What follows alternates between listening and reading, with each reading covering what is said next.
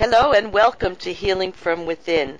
I am your host, Cheryl Glick, Reiki Master Teacher, author of the newest book in a trilogy, A New Life Awaits, Spirit-Guided Insights to Support Global Awakening, which shares stories of healing, miracles, and messages from universal source that shows us our challenges are not merely economic, political, or societal, but often a disconnect from our true being or inner wisdom. I am delighted today to welcome Dr. Michael J. Young, author of The Illness of Medicine, Experiences of Clinical Practice, who shares the significant obstacles patients endure as well as the aspiration many of the truly dedicated medical professionals feel. And that's exasperation is what I meant to say.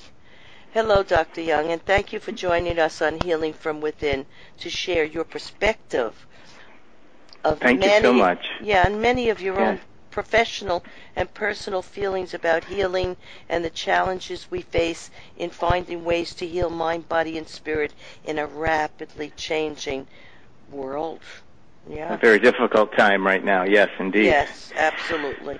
Michael, as listeners of Healing from Within have discovered over the years, my esteemed guests and I share many stories, miracles, and truths about the nature of both physical and spiritual life and how merging both, as well as merging allopathic and alternative healing methods, offer people a way to discover more about life, happiness, and living with hope beyond any of the physical challenges. And today we discover a journey of self-discovery and perspectives and heal many traumas. And because beyond pain and suffering and limitation is the path to freedom from fear, and the journey and discoveries are never ending. In today's episode of Healing from Within, Dr. Michael Young will discuss the controlling efforts of the insurance industry and the cloud pharmaceutical companies have over us, which has become overwhelming. Dr. Young remembers a time in his 30-year medical practice when these industries worked for us and the physicians. We will explore how to navigate through our healthcare system beyond the mechanism of profit that it has become.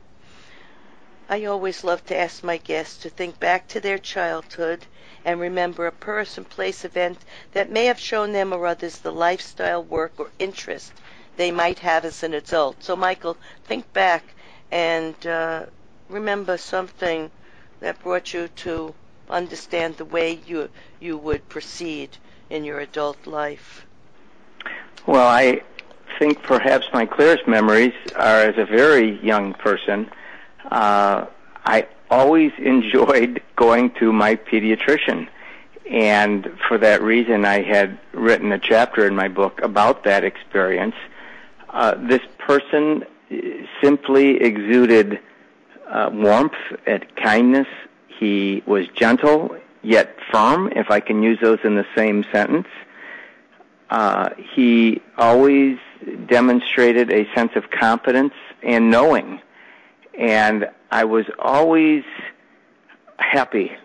Oh, sure, we got our shots and things that weren't so fun, but somehow going to his office for those regular checkups, I just felt good afterwards. Isn't that wonderful? I mean, my son, when I used to take him, when he'd get to the door, he would say, "Home, home." Right. Let's start pointing away and turning away. Well, to this day, I mean, here we are, 50 years plus later, I can still smell his office. Well, my son smelled it too, but in his case, it wasn't his destiny. But I can smell him. I mean, I hear his voice. He's been dead for many years, but I can still hear his deep resonating voice, and I can remember being in the exam room and feeling the sticky paper that you sat on in the cold room, but it just resonates very much with me. Well, we meet many people in our lives who are guides, who tell us things or share experiences, and it empowers us to find our own path or destiny forward. And they're not put there randomly. Yes, but they you know are there what's for a purpose. What was most interesting to your question and to my experiences with him is that he always told me the truth. Here I am as a little boy, 5 years old, 6 years old, whatever age I was. He never said that this shot was going to be, just a little mosquito bite. No, he would tell me, this is going to hurt. He was honest, he was forthright, and he did what he did, and yes, it hurt. I took it, but I always maintained my trust in him because of that. You trusted him, yeah. That's a very important thing for children to have. They need that to trust their parents, their teachers, their medical professionals. Yeah, and if they lose that trust, there's like a wound to their soul and heart. And it's okay to say no. It's okay to say no. And so often I see today, parents or anyone really, who is afraid to not make that child responsible for what they did, or to award them for just about everything they do. And that's really not what life is. Life is a lot of picking yourself up, dusting yourself off, and going on. It is not one of constant awards and ribbons and banners and trophies. And so I do feel that there is room, and it's your best friends who will tell you when you're wrong, and the people who care most about you that will do so. And it helps you. It helps you realize there's no failure. There's only experience. And we're going to go on to the next one and do the best we can. That's all we can do. My mom always used to say that. Just do the best you can. There's nothing else, nothing more. Well, if you fail to learn from it, then you've really lost the opportunity. Right. It's an opportunity. I like that. Tell us about the hopes and intentions you had as a young doctor, your training and interests, and how the system was then and what's going on now. In other words, what goes on behind the scenes in the medical health delivery system in the USA? That's a big question. It's a big question, and it would take hours to explain, but I will give my abridged version. Right.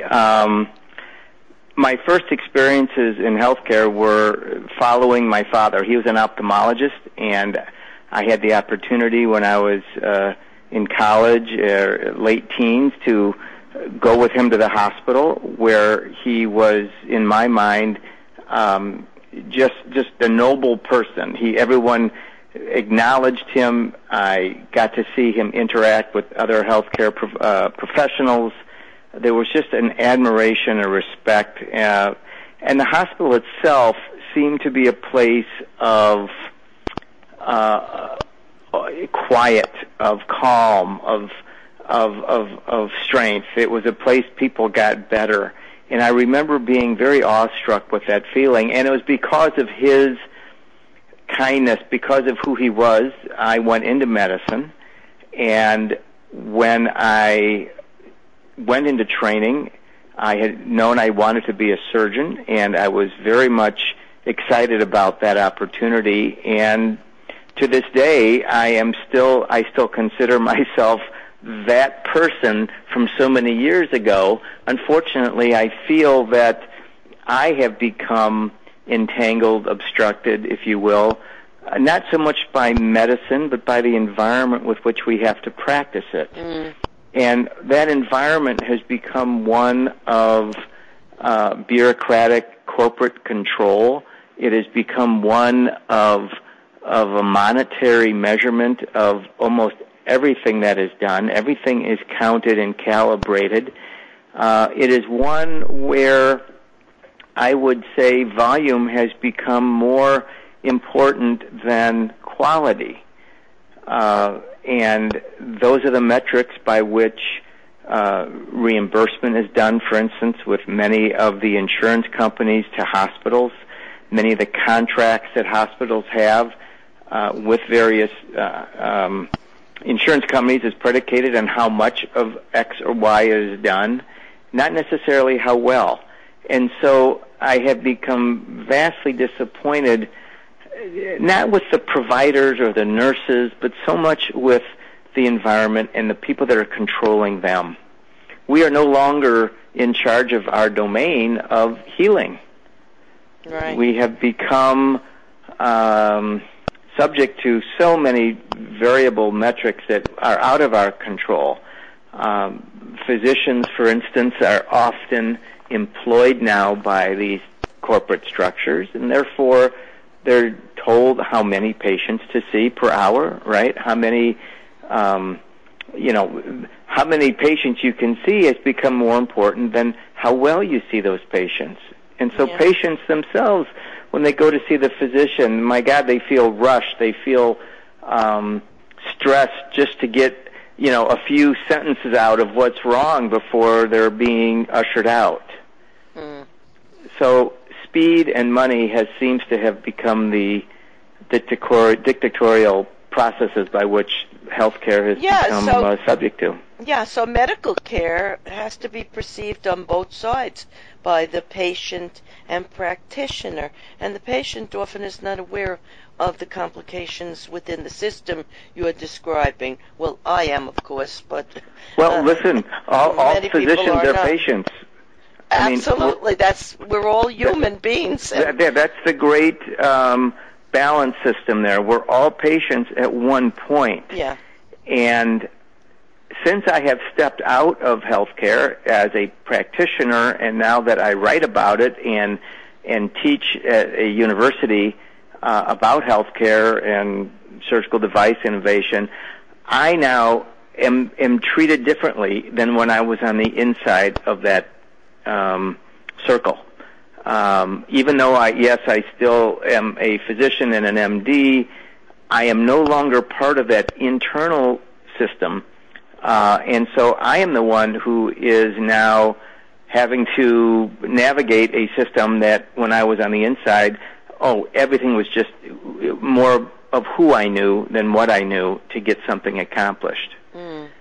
It is very challenging. So it was a little easier. It was a little easier. Well, in the healthcare system today, if you don't have an advocate or if you don't know how to navigate the system, you are going to get lost and you will spiral down to the bottom because the system mandates that you advocate or have someone who can do it for you. It is too complex. The rules are so challenging to get health care, to get proper health care. It isn't good enough to know who the right doctor is. You have to find a way to navigate through your insurance company to allow you to see that particular individual. And your insurance may be dictated by the employer that you work for. Therefore, you can go to Hospital X, which is 10 miles away, but Hospital Y is 1 minute away. But you can't go there because it's not in your plan. It's not in the agreed upon. That is really exasperating. Yeah. It is. Yes, and there are many patients who need to have more immediate health care. Well, which hospital is in your plan? Oh. And you may go to the local hospital only to have immediate care delivered, which is required, but then you have to be transferred, and then records have to be duplicated. Then electronic healthcare records have to be sent over, which never occurs. The systems are incompatible with one another. Yeah. So the nuances of just going from one hospital to the next, predicated upon your insurance requisites, creates a whole other system of complexity that's very hard to navigate. And this is when things are good.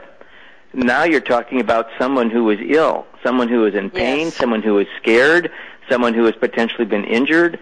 They are not at their best. Their defenses are down. They perhaps are not thinking with the utmost clarity that they would normally do or have for decisions, which compounds the problem. They're very vulnerable and are not in a position to properly negotiate, navigate. Yeah, I want to tell you a story about that. You just explained it exactly the way it is, how the patient might feel, and how the system and the people working in the system might not be sensitive enough to what's going on, right? And I recently had to go to a big group, Northwell Health, right, and see a pulmonologist. My regular doctor recommended it because I had this bronchial, like, mucus that I just couldn't seem to get under control that was affecting me.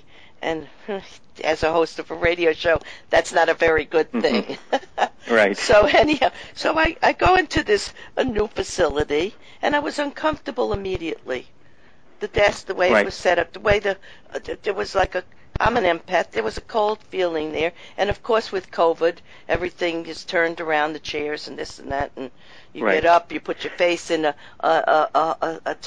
thermometer there to take your temperature, and it just felt very. Well, there was no empathy. There was no connection. There was no immediately no, like with my personal doctor in her office, which I have been always used to since I was a child, and I loved my pediatrician too. Right. The way you loved yours. Medicine. But I make the statement in my book, and I will reiterate it, that I do feel that we, the patients, have become a commodity to the business of medicine. Well, let me finish the story here. Sure. Let me just, because I go on to, so now they take me into a room. I'm in a new facility, all right? And I'm not feeling 100% okay either.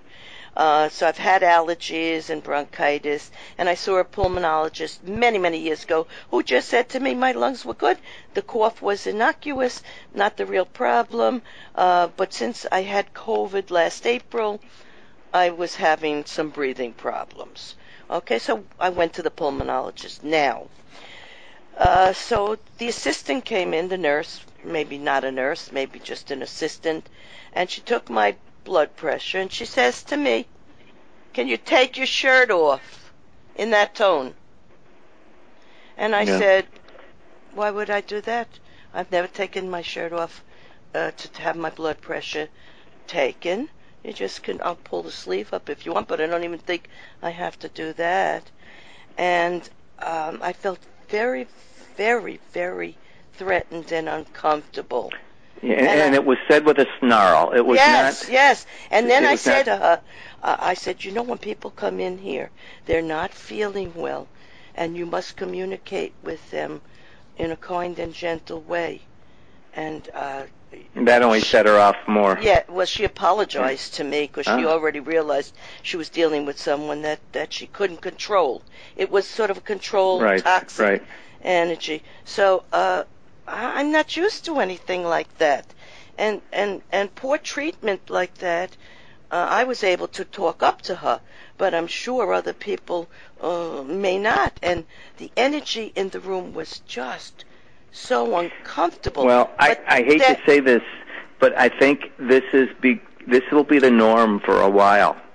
You know, a study was done that was presented about patients when they walk in and their physician steps in the room, and oftentimes the physician will, of course, ask the patient, "So what are you here for? What's the problem? How are things?"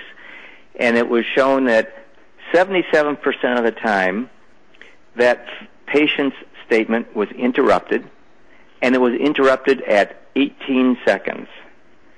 18 seconds. That's the patient's CE as opposed to patients, the individual. That is the patients that the physicians now have. They will sit and listen for 18 seconds before trying to move on. It's awful. But again, when the physicians... And I hate to say this, but some of the people need to be trained in communication skills and how to listen. Which isn't taught. Which is not taught. I know it's not taught, and it needs to be taught. It's awful. You know, you're dealing with human beings, and unfortunately, frightened. When they're sick, they're frightened. What is being taught today, unfortunately, and I'm trying to make changes with my interaction with my medical students, is the students are being taught lab values and imaging. And they're not being taught put your hand on the belly, touch the patient. This is a human being. and the kindness and the energy and the warmth that occurs just by human touch Yes. is missing. Well, I'm a Reiki practitioner, so I understand how to interact, and I help But people it's feel remarkable. more comfortable with their own energy and to relax and to not be in a state like this. But I want to tell you something else. When the pulmonologist walked in, the energy shifted in the room, and she was absolutely magnificent. Her But you know what handling also of is my missing? situation was very, very personal and very good. But what is also missing today is, due to the presence of the electronic health call record, is eye contact. The physicians are so busy typing in their notes, their back is turned towards you. The questions are asked without them even looking at you. Yeah. The environment of healthcare has changed. It has become conveyor belt like. I think you're right. Yeah, I think you're And absolutely right. But I had a good experience in with this particular. So it can happen. It can. The trouble is that's becoming more the exception than the rule. Yes, I agree with you. Let's go on to tell of a case where perhaps a patient who was intuitive stuck to their guns, and with your help, you may have made choices that were not completely in alignment with protocol. Now, this is rare, but I think you're the type of doctor that may have done this or been able to do this. And one has to be very cautious because we live in a litigious environment. We live in an environment of guidelines, and one has to have the fortitude, the confidence, but also the wherewithal to know when you can deviate a little bit, push it a little bit. And you're not pushing it for the reasons of being aggressive or cocky. You're doing it because other things aren't working. Yes. And there are times when and I dealt with many cancer patients. Most of my practice was cancer, primarily prostate cancer. And patients would come to you with various alternative ways that they want to be managed, and that's fine. I'm completely open up to a point.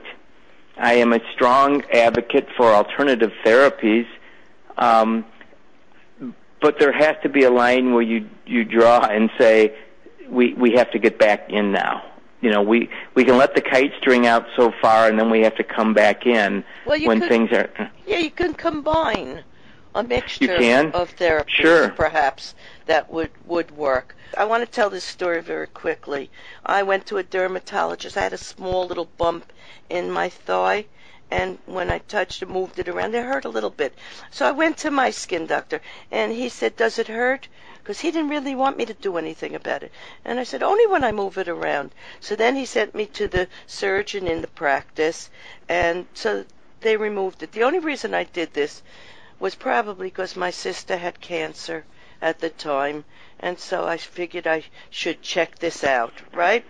So I was prudent. Well, it was very painful. I went on a trip that week. I didn't know it would be a big deal. I never think anything will be a big deal. I thought it would be a little bitty thing, and it was a big deal. And very painful. And I went on my trip, and I came back in 2 weeks, and he took the stitches out, which were very strange-looking stitches to begin with, and he brought in another doctor in the room with him, and I said, "Uh-oh, something's up." And he said, you know what, we're going to have to make 2 more incisions. And I said, "Why, is it cancer?" And he says, "No." So I said, "Well, what do you think it is?" He says, "It might be a fungus you picked up in some island or one of your trips." And I said, "So how would you treat it?" He said, "Well, I'd give you an antibiotic." So then why would you want to do two more incisions? Excisions. Yeah. He said, "Because I'm a doctor and that's what I do." Well, I said, "Well, I'm an intuitive and that's not what I do. If there is no cancer there, we're done. It's done. I'm glad to hear that, and thank you very much." And I walked out. I want to tell you, I'm not usually like this, but I was disturbed for quite a while over that encounter, because It was insensitive. Again, I'm talking people going into this field should have some level of sensitivity.